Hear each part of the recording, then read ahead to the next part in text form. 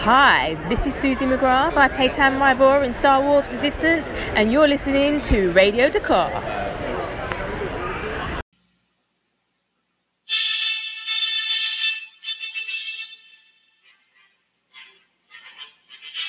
Broadcasting across the galaxy, you're listening to Radio Dakar, a Star Wars podcast dedicated to Resistance, The Mandalorian, and more.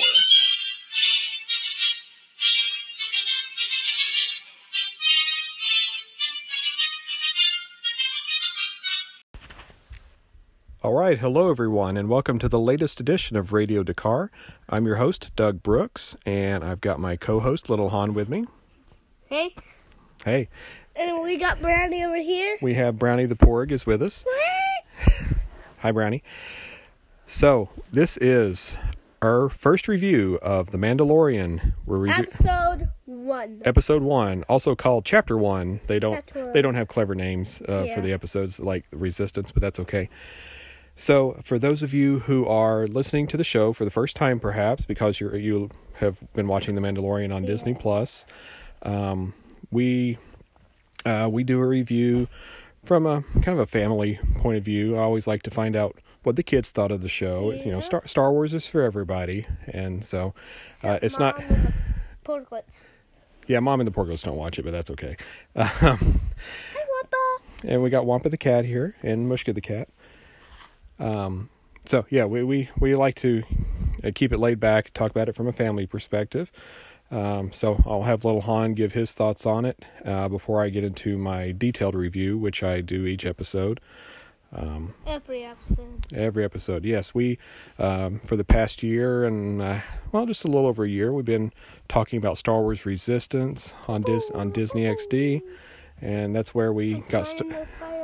You're flying the fireball. That's where we got started doing the podcast. Then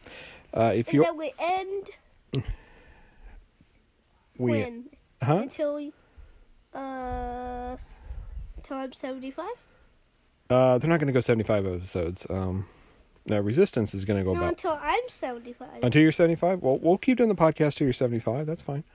But you'll be like 100. Well, okay. If I feel up to it, I'll do the show with you.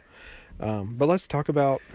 we'll find out what you think about Mandalorian before I know what Mushka thinks. I don't know if Mushka watched it yet, but... it's okay, really... Bye. Well, I don't know if you know, because this is the first time they've done... this is the first time they've done a Star Wars TV show where it's not animated, where it's like the movies, where it's the real people and all that. So, I mean, this is something brand new, and we get to watch it each week on Disney Plus. Now that cool service is out. So, Make sure to watch episode 2. Episode 2, yeah. 3, 4, 5, 6, 7, 8, 9. Yeah, we are recording this before we've seen episode 2, so there's going to be some speculation. We don't know what's going to happen yet. But go ahead and tell everybody, what did you think of the first episode? Have you ever watched Empire? So once or twice. Once or twice. Yeah, I'm kidding. So, in Mandalorian, they have like a steam that throws you in carbonite, and that's the same thing in Empire, but it's like a little base and you fall in the steam, then it raises you back up at carbonite.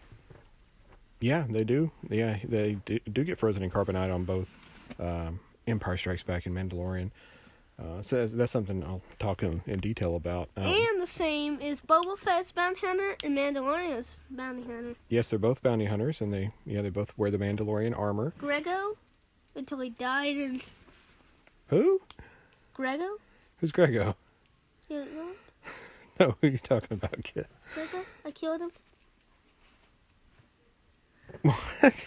I killed him. Oh, you did? Okay. In New Hope, I killed him. Oh, Greedo. Greedo. Okay, all right. I call him Grego. Grego. Okay. I didn't know you called him that. So you like the carbonite and I don't like the carbonite because I don't like getting frozen in it. Well, try not to get frozen in it. It's just for the people they're getting the bounties on. So what else did you like about the episode? I liked why Mandalorians never take off their helmets. Yeah, they But if Boba Fett take off her helmet, why did this one not? Boba Fett never did, and Jango Fett, his father, did. But I don't know. Well, it's only been one episode though, so maybe he will take his helmet off at some point. We don't know that yet. Oh, but why do I have a Mandalorian character and he has no face? Oh, on your Lego Mandalorian? Yeah. Well, I think sometimes they don't bother to make the faces underneath. They just do the black head for the characters. Yeah, like the Lego black thing. Yeah, like they've done some stormtroopers like that. And I think our Major Von Reg Lego figure No, from... they haven't done stormtroopers. This is just an angry face. Oh, no, they've done stormtroopers that just had the black head. They don't? Yeah. So I think I think that's part of the fun is he's a mysterious character and you don't really know anything about him yet. So that's why they're keeping his helmet on. And then more into the year, they might, if you buy the set again, the store might open the box maybe. and then maybe put a face in. Yeah, that could be. Maybe by the end of the season we'll find out what he looks like, and then if they do like a Razor Crest Lego set or something, then you take the helmet off and he'll have a face. Who knows? All right, so... Let's talk about the episode. Yeah, what else about the episode do you want to talk about? I want to talk about... I think I heard Brownie in it. You heard a porg? Yeah. What I totally heard Brownie. Maybe. There might have been porgs in the background, and we didn't know it. All right, so what did you think of that ending? People are going to be talking a lot about that. Well, the ending looked like Yoda, but he died in Empire. So there's no way that's Yoda. It's probably Yoda's baby or something. Well, I mean, that could be Yoda's baby, could be... But he died. Then this baby will be all alone. Well, it's Mom. Well, we don't know. We don't know anything yet.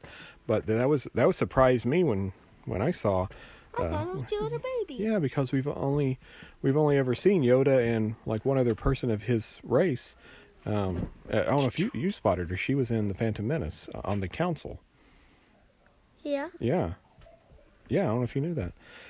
So this is the first time we've seen a real, not animated show. Right. The first time we've seen a young version of him. So I cannot wait to find out what all this is about.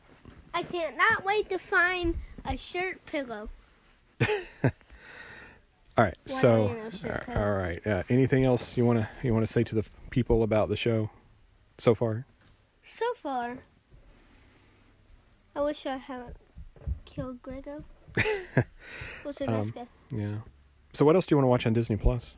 We're gonna watch Rocketeer. Rocketeer, yeah. And what else do you want to watch? The man with the car. Mind? We're going to watch the Herbie movies, where the car has a mind of its own. I loved those when I was your age. I'm going to throw Grego around the place. Yeah, you and Grego. Well, all the Star Wars movies are on there. We'll watch the scene with Grego. Yeah. All right. Well. Let's talk about the show. All right. You okay? Yeah. All right. Yes, we're going to talk about... I tried to snap and I did that. Oh, no. But yes, we're going to talk about the show, and there will be plenty to cover for the whole season. We're looking forward to it. The whole season. What is that? There. Very good. All right. Thank you for your input, Little Han. And here we go with our full rundown of the episode. Let's move on, though, to the actual episode. Again, it was called Chapter 1. This was written by Jon Favreau, who, of course, is the executive producer and the creator of The Mandalorian. If you have been following the show, you know his history. He was Pre Vizsla on Clone Wars, so he has had a sneaky, important history with Star Wars the last 15 years or so. But written by Jon Favreau, directed by Dave Filoni.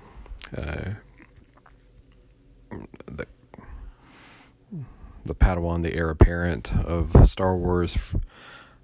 Dave has done Clone Wars, Rebels, helped with Resistance. He is responsible for Star Wars TV. in many ways. And this was his first chance to direct live-action Star Wars. Hopefully it's just a start for him, and there's a movie down the road. But it was going to be, I knew, a fun chance to see what he could do in this arena, and not just with animated. So I'll talk about that, and I'll mention the directors each time, because they had such a great group assembled to work on this show so far.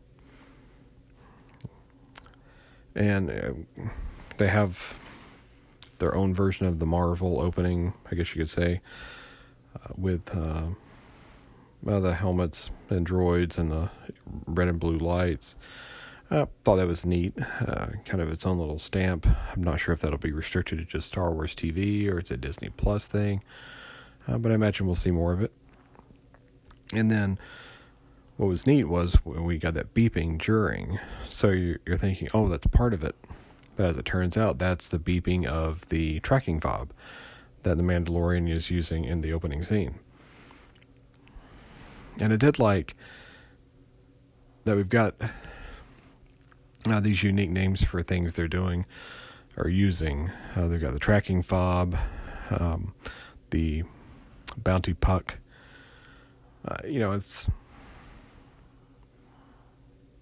kind of familiar words, but unique enough in Star Wars for us to immediately know what they mean, so that they can be used in the future. We don't have to stop for explanation or anything like that.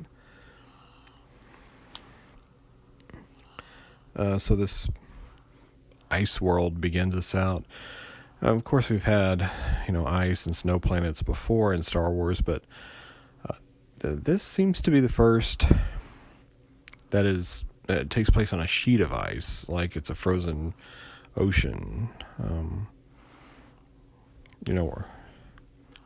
We're not sure if the little town itself, where the cantina is on solid ground, but clearly where all the ships are parked, just a little bit later, that's clearly on ice. So that was neat. That's different. Gave us a nice little thrill with a monster. And so we do have that little town. We'll talk about it, and I mean they've made it really obvious. There's so many Western, spaghetti Western influences on the show.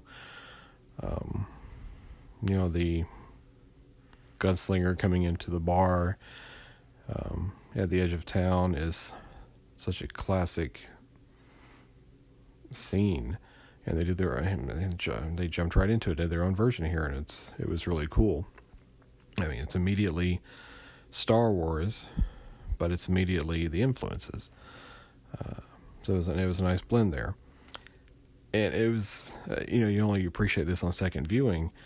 The first thing you see is what looks like these guys bullying this blue alien, when in fact, as we found out, he's the bounty, and they were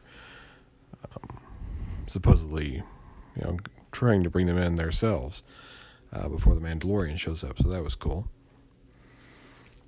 And as we see the Mythrol, this alien, he speaks, English to us, basic in Star Wars. He speaks basic the whole time. There's no subtitles. But, I remember watching the scene the first time. I was like, he seems familiar. I imagine it's some semi-famous actor that we're supposed to know, but, it's one of those where I couldn't quite put my finger on it.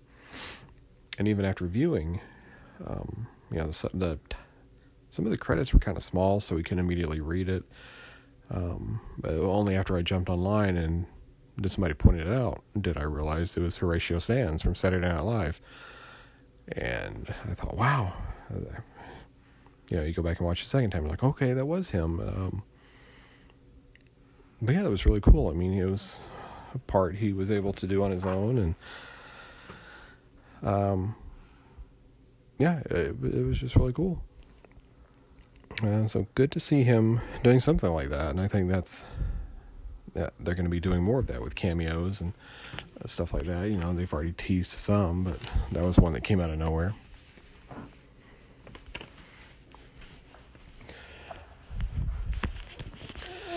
So then you've got the Mandalorian.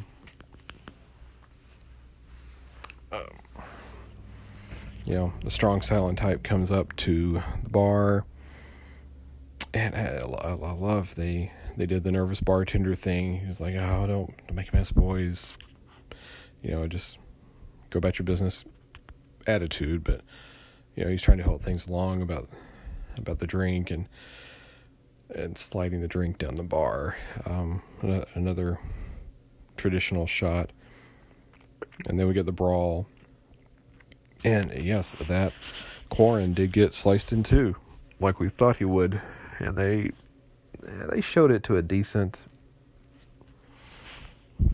length. Not like grotesquely graphic or anything. So, little Han's already been talking about the show, and he didn't mind a scene like that. So they're still keeping it family friendly, but while definitely making it more grown up than some Star Wars. I do have to say, and I'll mention this more and more, just the diversity of the aliens in the bar and the effects, whether it be CG or makeup. They made some good-looking aliens in that. In some cases, better than certain Star Wars films. The Quarren, which old school, what you would call Squid Face. He looked really good, like better than what they had in Jedi back in the day.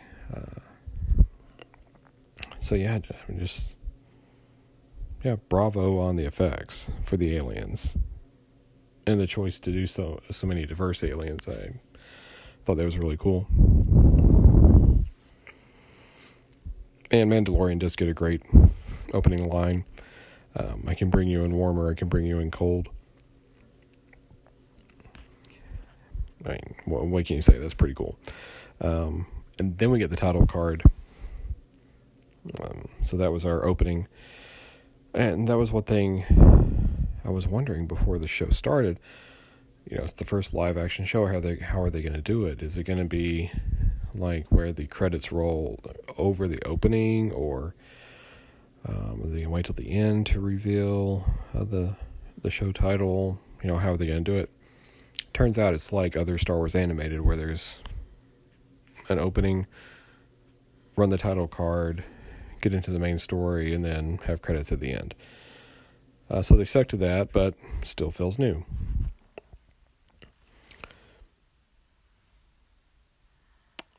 And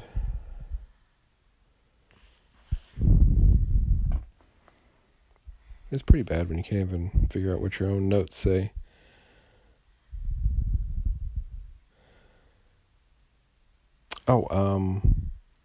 That's because I wrote the Grendon species, but I couldn't even figure it out from the sub.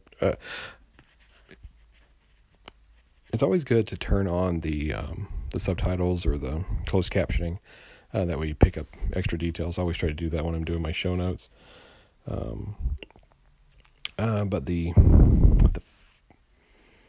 when they're out on the ice and trying to get a speeder, it's the same species as the Imperial Snitch in A New Hope, but it was Grendon was the character in that movie. I like that he calls the speeders to him with his little flute, almost like Legend of Zelda, where you have to play the flute to have the little tornado whisk you away. And then we get new designs of speeders in this scene.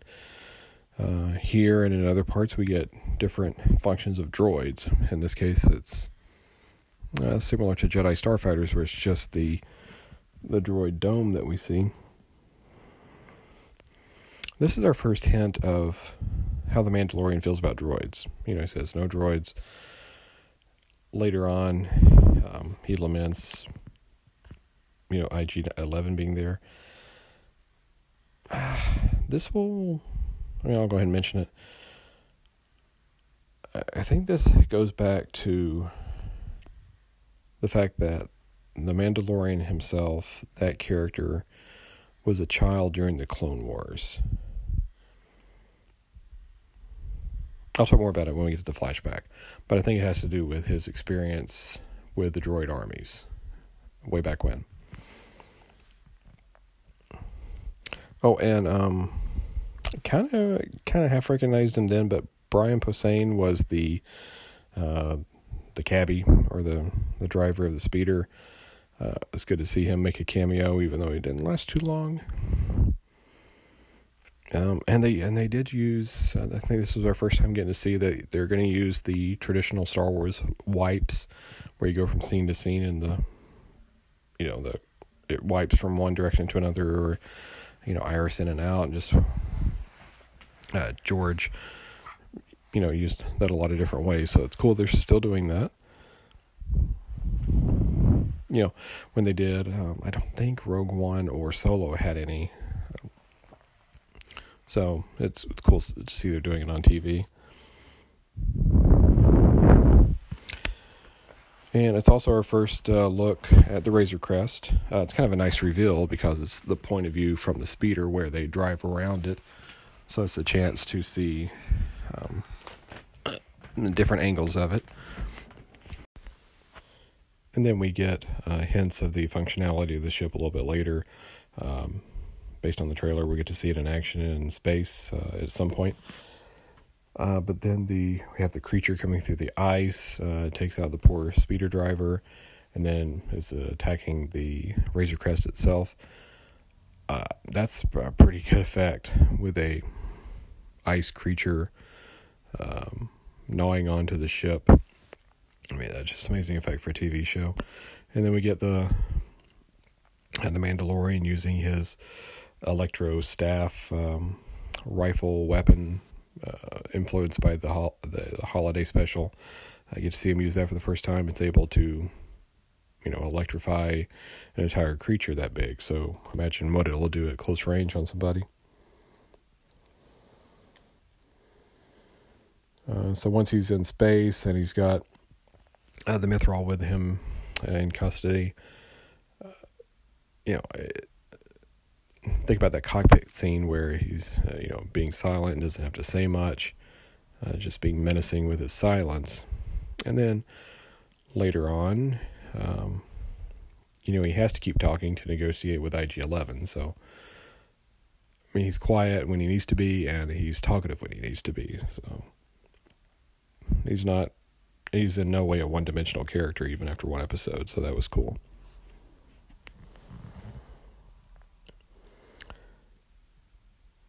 And,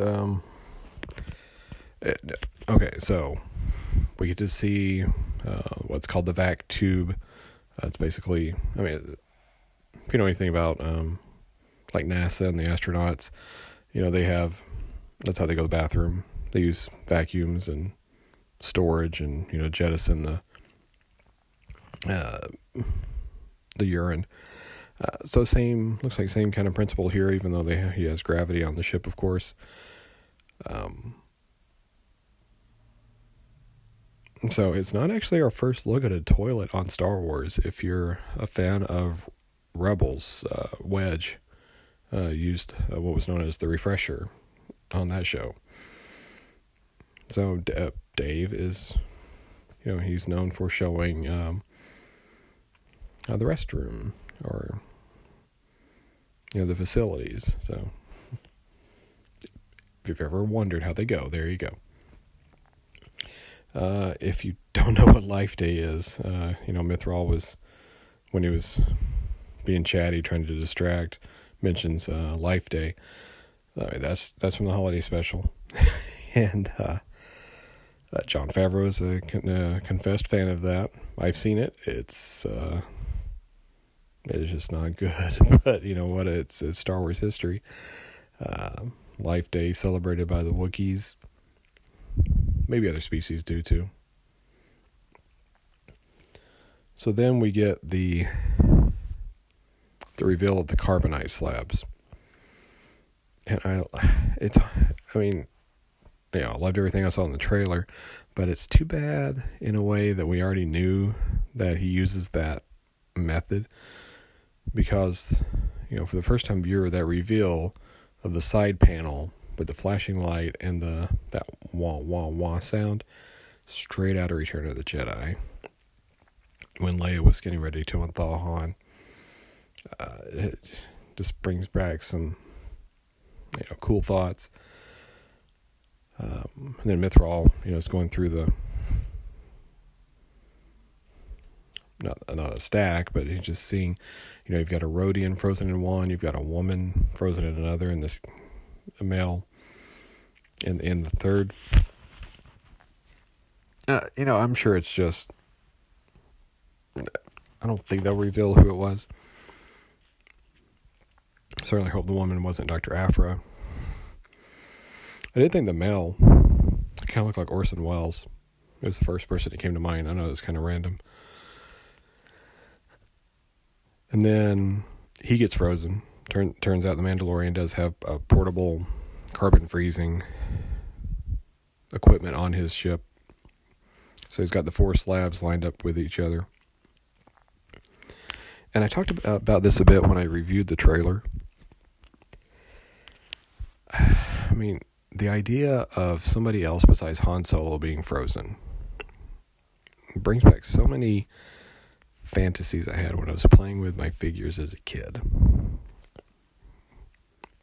Not just the Kenner figures, or the 3 3/4 inch figures. For those of you who remember, there's a series called the Micro Collection, which was these little die-cast figures of the characters. It wasn't an inch tall.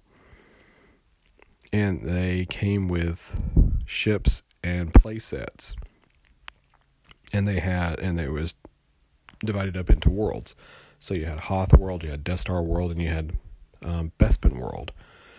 And the carbon freezing chamber was one of those play sets. And it was really cool because it came with like Han and Boba Fett and Vader and Lando and Lobot, Stormtroopers, pretty good variety of the figures. But what you could do is put Han above the hole for the freezing chamber, and then using a little mechanism, lower him down and twist and turn it, kind of like a Lazy Susan type thing, so that the figure as the carbonite slab would pop up, so you could pretend that you froze him. Well, the way the diecast looked, it was kind of generic enough to where you could like lower other characters down like you were freezing them, like Lando or Luke. So then you start thinking, oh, maybe they could capture other people and have them like that.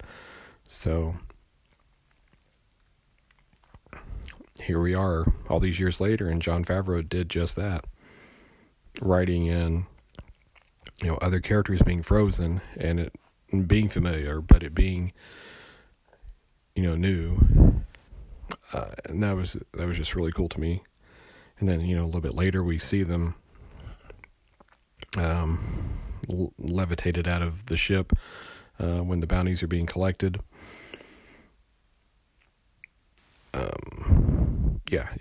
That was just really cool. So it takes me back to playing with my micros. So I really appreciate that.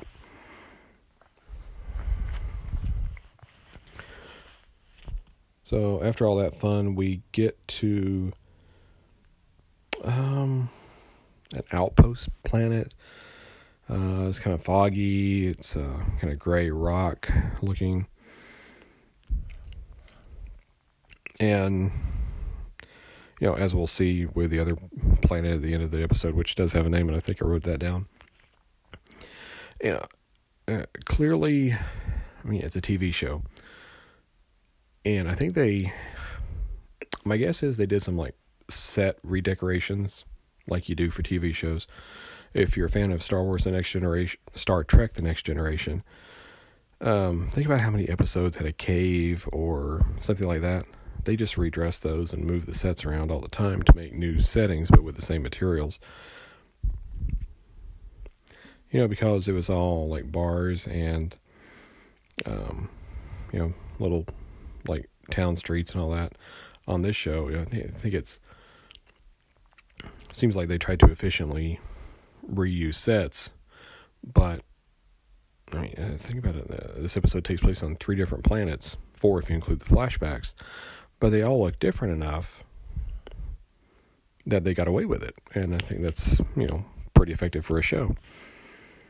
So we got this new planet where it appears just to be an enclave for bounty hunters to meet and get their assignments and stuff like that.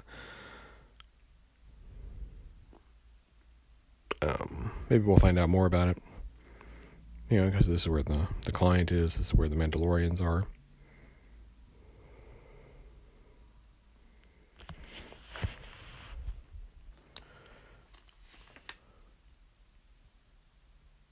So we've got our first look at Greef Karga, played by Carl Weathers.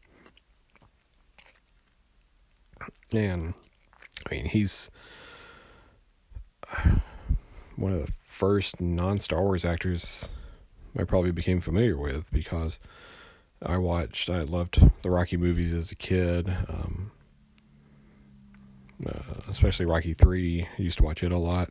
He was in Predator. Happy Gilmore, people know him from that too. So it's really cool to see somebody like Carl Weathers at a Star Wars. And it's only this one scene, but I like, the character already.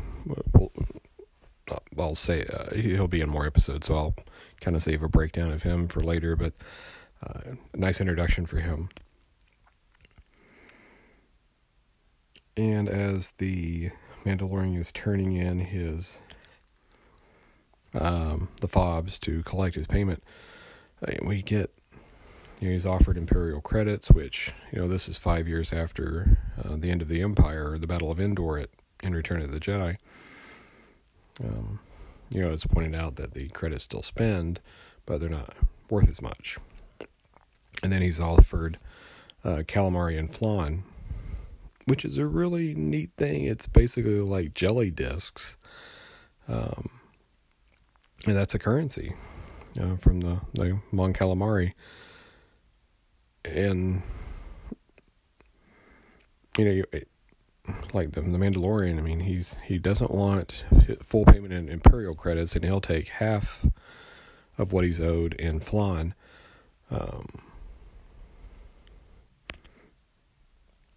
It makes me wonder how he feels about the Empire too, or does he just want the most effective payment? What's his motivation there? Maybe we'll find out. But I dig that they're already showing us like what different currencies are out there. Because we just got the whole Republic credits thing and the prequels, and like Han and Jabba would talk about dollar amounts, but you never really knew what the currency was. So, I mean, here's 2 different ones in one scene. That's pretty cool. So hopefully we'll get more of that.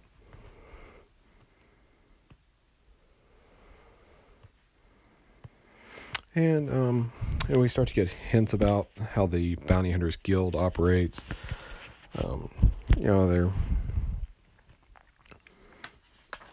Well, I mean, it's the best you could do to have an honor system.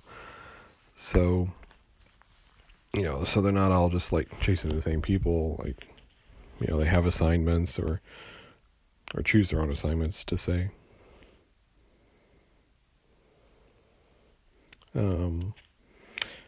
We find out a little bit more about the guild from IG-11 later on. So hopefully that'll be a running theme. So then, here gets us started with a plot where the Mandalorian takes an off-the-books job where he has to go meet the client, played by Werner Herzog. And we get to meet a character called Dr. Pershing, played by... I wrote his name down, but let's see. It is... I'm going to mess his name up, so I'll save it because I'm sure he'll be in another episode. And then we get There are stormtroopers in the scene. But, I mean, look at their outfits. They're dirty. I mean, they're red, so it's probably like stained blood on them. And I think the series will explore. I mean, the Empire was defeated. These are Imperial remnants,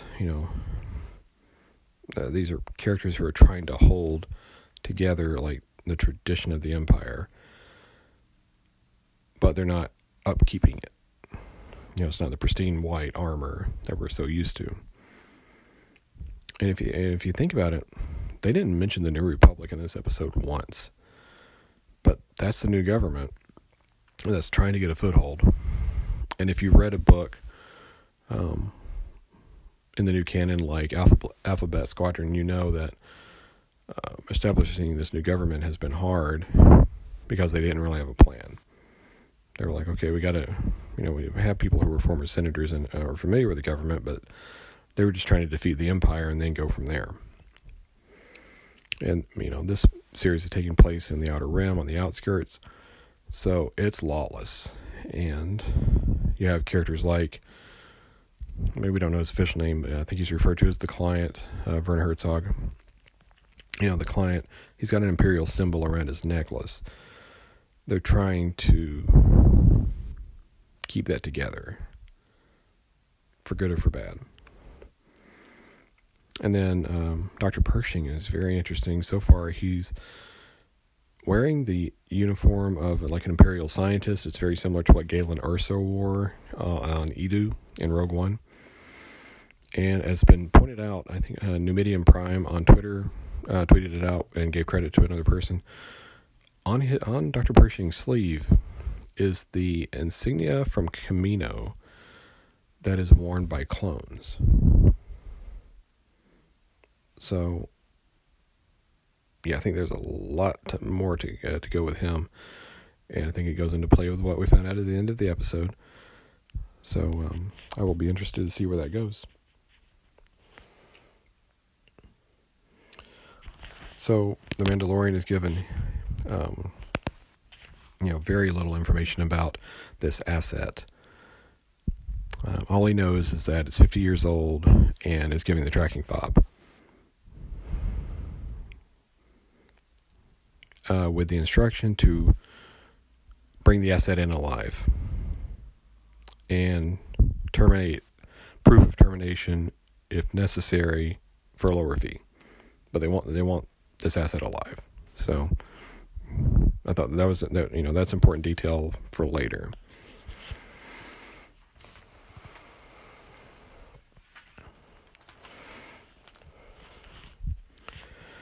And then we, the Mandalorian goes back out, goes to a different part of the town. We get some of the street vendor stuff with the Kowakian monkey lizard being roasted while another one watches, which all I could think of, if you've been watching Star Wars Resistance, they had the episode where Poe Dameron and Kaz Xiono have to fend off some monkey lizards, and Poe does not like them. He hates them. So I was actually thinking of Poe when I saw that. I said, well, he'd probably appreciate it being roasted. Some people didn't like that, but I thought it made me think of Poe. So we get to this very mysterious Mandalorian sanctuary or underground sect. I'm not sure what to refer to it as yet, so hopefully we'll be getting more details. I mean, that's the crazy thing. It's the first live-action Star Wars, where it's not like, oh, maybe we'll find out in the next two films of the trilogy. No. I mean, this is... Well, I was going to say it's an 8-hour series, but it turns out this was only 40 minutes. I don't know if each episode will be like that. I was kind of surprised because I figured it'd be hour long, like your typical Netflix show or an HBO show. It does make me wonder, did they make it 40 minutes so that they can put it on TV later, like, Freeform or one of the Disney properties? Because 40 minutes is enough time to add in commercials and run it over an hour. So maybe in a year or two, it'll be on broadcast TV. But anyway, I mean, they're setting up, and they ask so many questions and set up so many things that to be answered later. More so than your typical Star Wars, just because of the amount of time they're going to have to work with. So you got this Mandalorian enclave. I mean, you see other Mandalorians. You see someone who looks like Boba Fett in the shadows.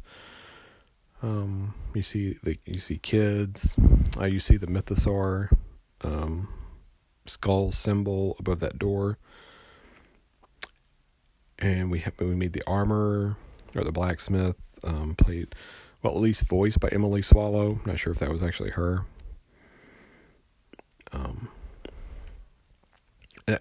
When I first found out about the series and we were getting small details, I thought he was going to be like a lone Mandalorian who would only later encounter other Mandalorians, and turns out that is not the case.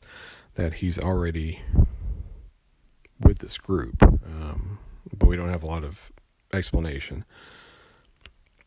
We get these terms thrown around by the armorer.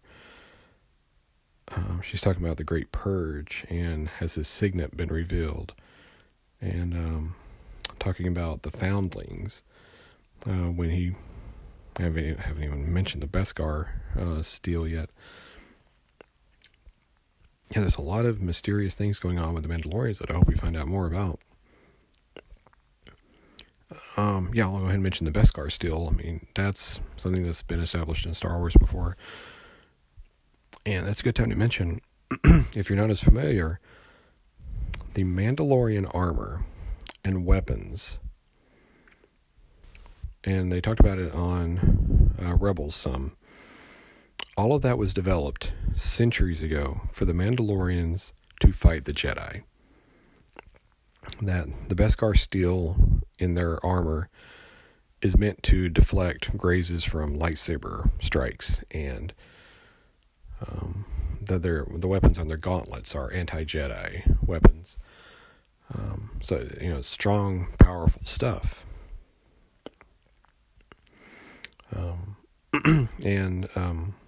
The scene where she melts down the Beskar and makes him a new shoulder pauldron.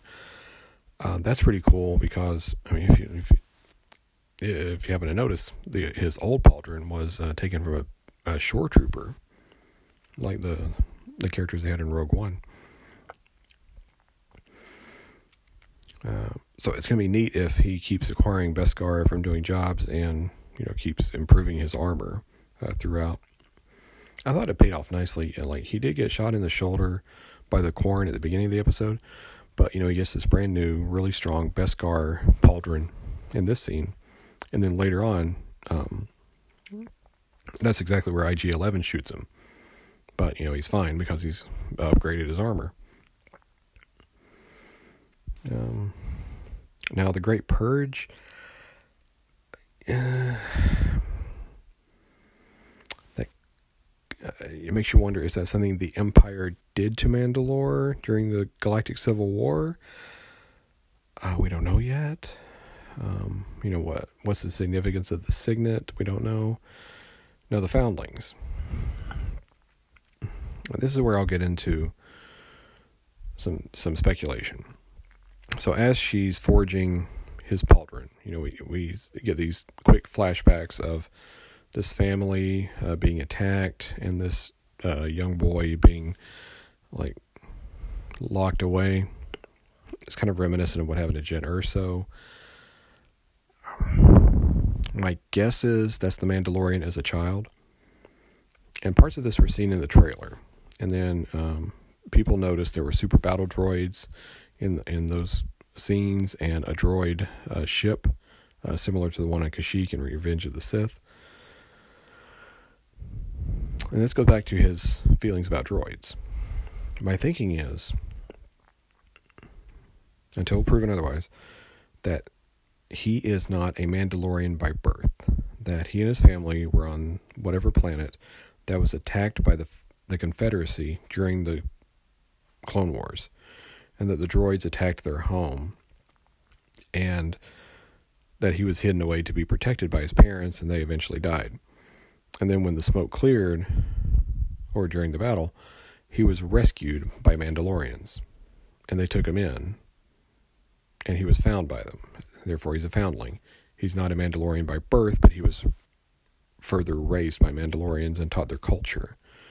And by forging Beskar into a new outfit and eventually acquiring a signet, that's how he becomes a true Mandalorian. That's his quest.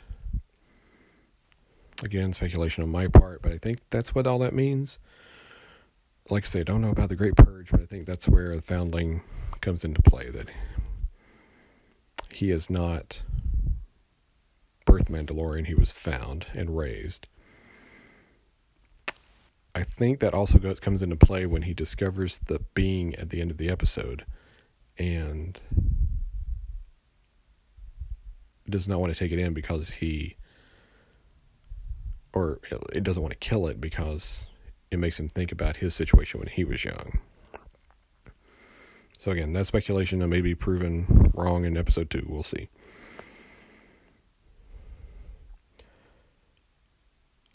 So he's got to go track this asset. The planet is Arvala 7, so the 7th planet of the Arvala system. It was the one that kind of looked like a... Oh, and it was in the trailer where the landscape looks like a brownie. I think I'm stealing that from John Hoey at Resistance Broadcast. I think he mentioned it kind of looked like that. You know how like when you really cook, bake a really good brownie and the top of it cracks and, anyway. So he gets out his electro gun and the gun has a scope on it. I thought it was pretty neat, the scope on the gun, and when he sees the blurgs in the distance. I think that's the same scope he uses later when he's looking at the encampment. He just took it off the gun so he can use it instead of binoculars or whatever. So then we get the blurgs attacking him, which looked pretty good. And also this was the only time we got a hint that he has a flamethrower on his armor like Jango Fett and Boba did. He tried to fry them, but he got bitten first. So he's fighting off the blurgs, and then he's rescued helped by an Ugnaught. And let me see, they didn't say his name in the episode, so I'm not sure if it's Quill or Quill. But he's voiced by Nick Nolte. And people so far online seem to like him. I dig his I have spoken statement after important things he says. I mean, he's just, so far he's a very memorable, well-spoken character. And I like his farm or his homestead or whatever. We get the scene where he, agrees to train the Mandalorian to ride the blurgs because that's the only way to get to the encampment. And I like that because you think, oh, it's Star Wars. Why doesn't he just fly to the encampment?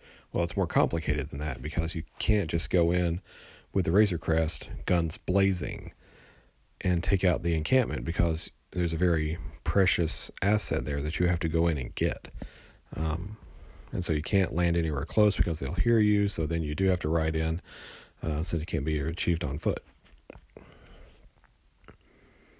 So, yeah, the blurg training was necessary, I would say. The effects were awesome all the way through. When he was trying to ride it at first, that was the only it's CG moment. But then, if you're familiar with the blurgs from Clone Wars and Rebels, because we see them on Ryloth,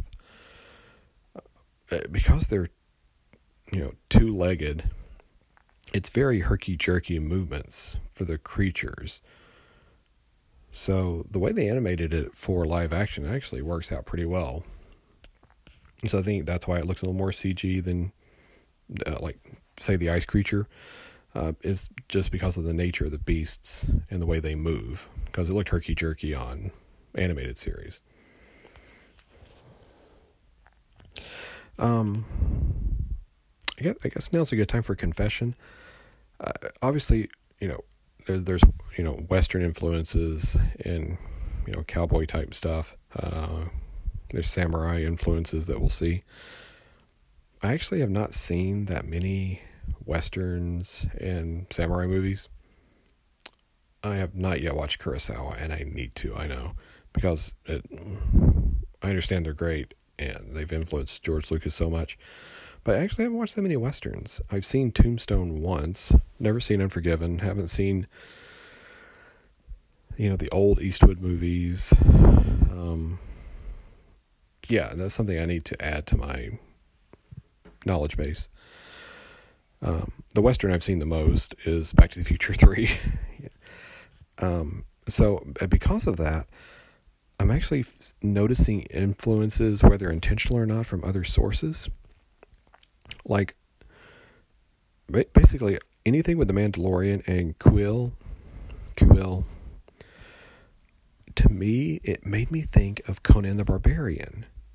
Those films, like the Schwarzenegger ones, Conan the Barbarian, Conan the Destroyer, because he goes on his journey with, he meets up with several people in each movie, but the one person who was in both movies with him was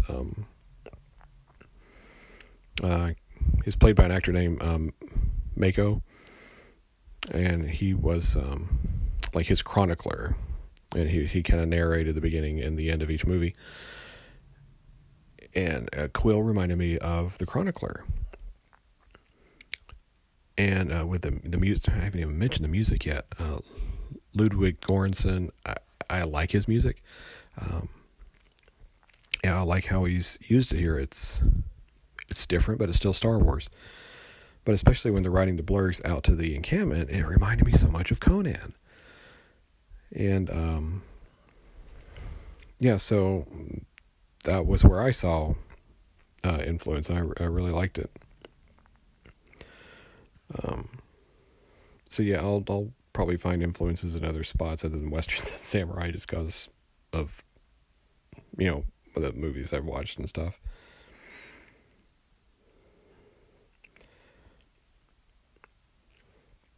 So, as I'm kind of skipping over stuff with Kuiil, but I just like his nobility about, he just wants peace for this area. That's why he's helped anybody who has been trying to collect the asset, because he knows it'll end the violence and stuff there. I imagine we'll see more of him, so plenty of time to talk about him. There's so much to talk about in this first episode anyway.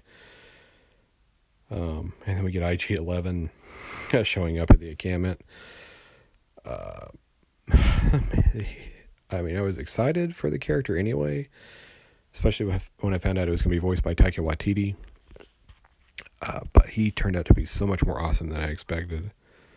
It's just great to see that kind of a droid in action finally, after, IG-88 all those years ago was just standing there on the Star Destroyer. And again, Mandalorian's hesitation to work with IG-11, I think, goes back to his hatred of the battle droids because of what they did to his family. So, again, just speculation.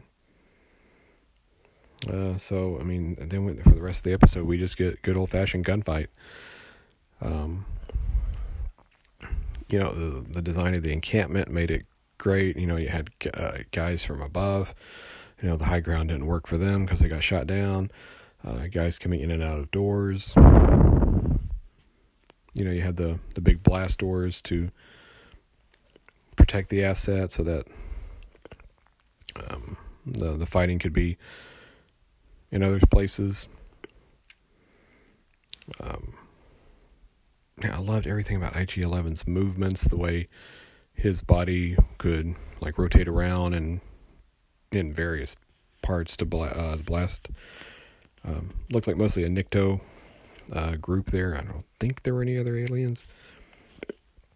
It's just so funny after watching Resistance for a year and having such a peaceful Nikto like Niku, to see these guys more reminiscent of like the thugs on, well, as it turns out, like the Nikto were, enslaved and worked for the Hutts. And to see more like that than peaceful, happy-go-lucky engineers.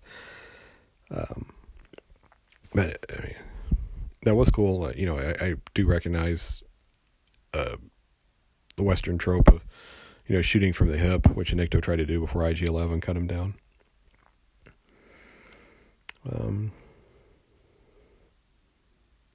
And of course, the whole thing was having to activate self-destruct and then quoting the Bounty Hunters Guild sub-paragraphs. Yeah, I hope he wasn't actually killed at the end, because I want more IG-11. He was great. Okay, and whereas I thought all the stuff with the Ugnaught reminded me of Conan, for some reason, the Mandalorian's banter with IG-11 reminded me of Batman. Whenever, like in the comic books or in certain media where Batman has had to work with another hero who maybe doesn't match his style of crime fighting or heroism, obviously the killing aside, but yeah, he reminded me of Batman, where he was clearly frustrated with having to work with this person, and thinking he's the more intelligent one and to follow his lead. I got a lot of Batman vibe from this. So I really liked that. You get them having to take out the cannon before it blows them away, and then of course it gets used to blast the door down anyway.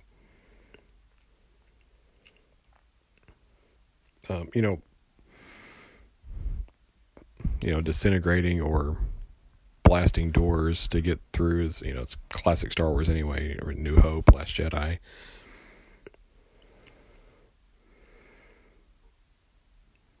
And again, love Taika Waititi. I will gush about him more in episode 8, the one he directed. But he was such a great choice to voice IG-11. I immediately went out and bought the Best Buy exclusive IG-11 Black Series figure. It's on my shelf. All right, so let's get to the ending.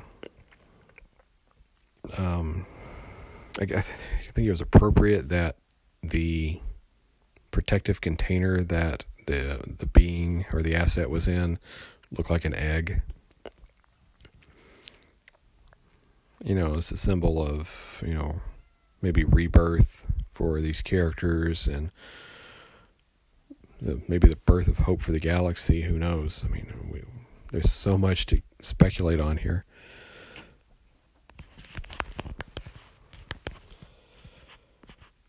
But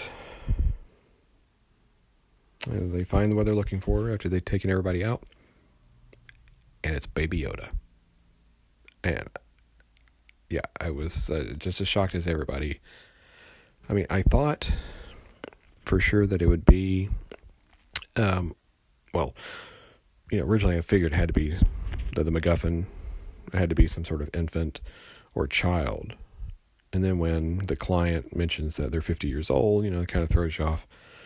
You don't really think about it, but I mean, as soon as you see the ears and then the Mandalorian saying, 50 years old, and then they do that shot where it is a 50-year-old creature of Yoda's species who is, by their reckoning, still in infancy, because Yoda lived to be 900. I did not see that coming, because as you may know, like, the mystery of Yoda's species is one of the great secrets that George has not revealed in any media.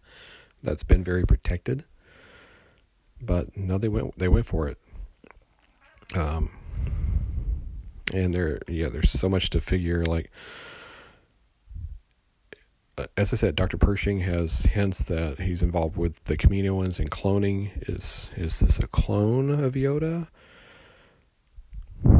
Is it Yoda's child? Because, I mean, like I said, to little Han, there's only one of the species we've met, and that is Yaddle, who was on the Jedi Council in Phantom Menace. Did they have a kid together? You know, is it just someone else totally unrelated who just happens to be of that species? So much to wonder about. I will say, okay, so 50 years before this episode is 9 years before the Phantom Menace. Who else is 9 years old in the Phantom Menace? Anakin. I'm not saying it's related, but when the midichlorians created Anakin and, provided for that virgin birth for Shmi Skywalker, does this creature have anything to do with that? We don't know. Like I say, they raise more questions for the rest of the series, so we've got a lot to find out. Now, I think it's important also that IG-11 immediately wants to terminate. Of course, Mandalorian stops him and kills him. Hopefully he'll be back. Because he's a droid, they can be fixed. But, so IG-11 did not have a tracking fob and was told to terminate. Didn't act like there was an option. So the question is, who sent him to collect the being? Oh, and I got to give a shout out to Lacey Gillerin at the Resistance broadcast. She referred to him as Tiny, as in the acronym, "This is not Yoda." I like that. So Tiny, who sent IG-11? Who gave him the assignment? I think it's somebody besides Grief or the client. So that's a question to be asked too. And that was the episode. And then we get the awesome closing credits with concept art, which I hope they do every episode because that was great. And then we get more Ludwig Göransson music. But that's a lot to take in for the first episode. I mean, as I'm recording this, we're just hours away from episode 2. So there'll be more to talk about, more to find out. I am enjoying this series so much. I just cannot believe this is happening, where we're getting something like this on TV in this format. I'm so excited about it. I'm glad I can share it with my kids. My younger son, who sometimes is my studio audience when he's around. I mean, he's going to grow up on this too. It's just so exciting. I cannot wait to see what happens here. And when we know this is season 2, we're getting at least 16 episodes of this, and I am so excited. But like I said, there's plenty of questions to be asked. We'll find out more next week, or within hours. But I hope you have enjoyed this, the way I've broken this down for you. I hope it's been informative. I will be right back with a Chapter 2 review in the coming days. I'm still reviewing Star Wars Resistance in their final season. If you'd like to find out more, listen to some old episodes. I am on most major podcast platforms, SoundCloud, Google Play, Apple Podcasts, Spotify, Anchor, Overcast. Radio Dakar is on social media, Instagram and Twitter at Radio Dakar. You can also become a patron of the show at patreon.com/Radio Dakar. If you have any comments of your own about The Mandalorian, please let me know on social media. But we will be back to talk about Chapter 2. Until then, May the Force be with you.